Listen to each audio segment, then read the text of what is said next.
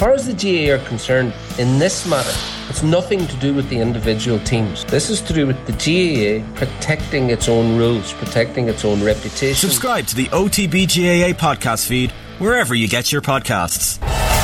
Off the Ball Daily. Welcome to Thursday's Rugby Daily. My name is Richie McCormack. On the way, Munster have widened Ian Costello's duties at the province. Another Connacht player has committed their future, and Bernard Laporte's candidate for interim French rugby president has been rejected. But first, Ulster have named their team for tomorrow evening's visit of the DHL Stormers to Kingspan Stadium in the URC. Despite having players in Ireland camp, Dan McFarland has been able to limit his number of changes from the team that beat Sale to a minimum. In the backs, Ireland call-ups Jacob Stockdale and Stuart McCloskey are replaced by Ben Moxham and Stuart Moore respectively. The only alteration to the pack comes at loosehead, where Andy Warwick is replaced by Eric O'Sullivan. So that Ulster team in full sees Mike Lowry start at full back. The wings are manned by Rob Little and Ben Moxham. In the centre, James Hume is partnered by Stuart Moore. The out-halves remain the same, with Billy Burns at number 10 and Nathan Doak at scrum half. In the front row then, it's loosehead Eric O'Sullivan, hooker Tom Stewart, and at tight head it's Jeff Tumaga Allen. Alan O'Connor captains the team from the second row, where he's partnered by Sam Carter. Harry Sheridan keeps his place at blindside. Nick Timoney is on the open, and Dwayne Vermeulen, after his try-scoring salvo last week, keeps his place at number 8 against his former side.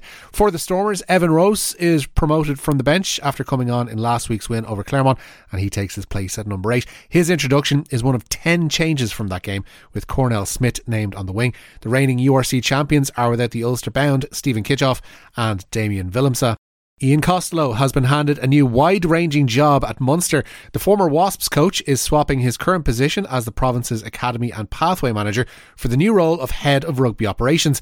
Among Costello's new duties will be assisting head coach Graham Rowntree with player recruitment. He'll also oversee the long-term strategic development of the elite player pathway and succession planning. Costello's new job will mirror those done by Guy Easterby at Leinster and Bryn Cunningham at Ulster. Sam Illo is the latest Connacht player to commit their future to the province. The tight head prop has agreed a new deal to keep him at the sports ground until 2025. Illo has made just 7 appearances for Connacht since joining from Leinster in the summer of 2021. He joins the likes of Dominic Robertson-McCoy, Dylan Tierney-Martin and other non-double barrel players in extending their stays in Galway of late. The appointment of Bernard Laporte's interim replacement as French rugby president has hit a significant roadblock. Laporte relinquished his duties while not resigning his post, having been handed a 2-year suspended prison sentence in December for corruption. Despite being found guilty, Laporte was able to nominate someone to take on his job while he pursued an appeal. The man he picked, as revealed on this podcast a couple of weeks ago, was amateur rugby chief Patrick Buisson. Buisson's name was put to France's 1,490 amateur clubs in a vote that took place between Monday and noon today. However, according to Le Monde, 51% of those voted against Buisson's nomination. The latest rebuke comes just 2 days after Laporte himself was released without charge, having been taken into custody as part of a separate investigation into suspected tax fraud. The English RFU is reportedly facing a vote of no confidence by community clubs there because of its plans to change the legal tackle height.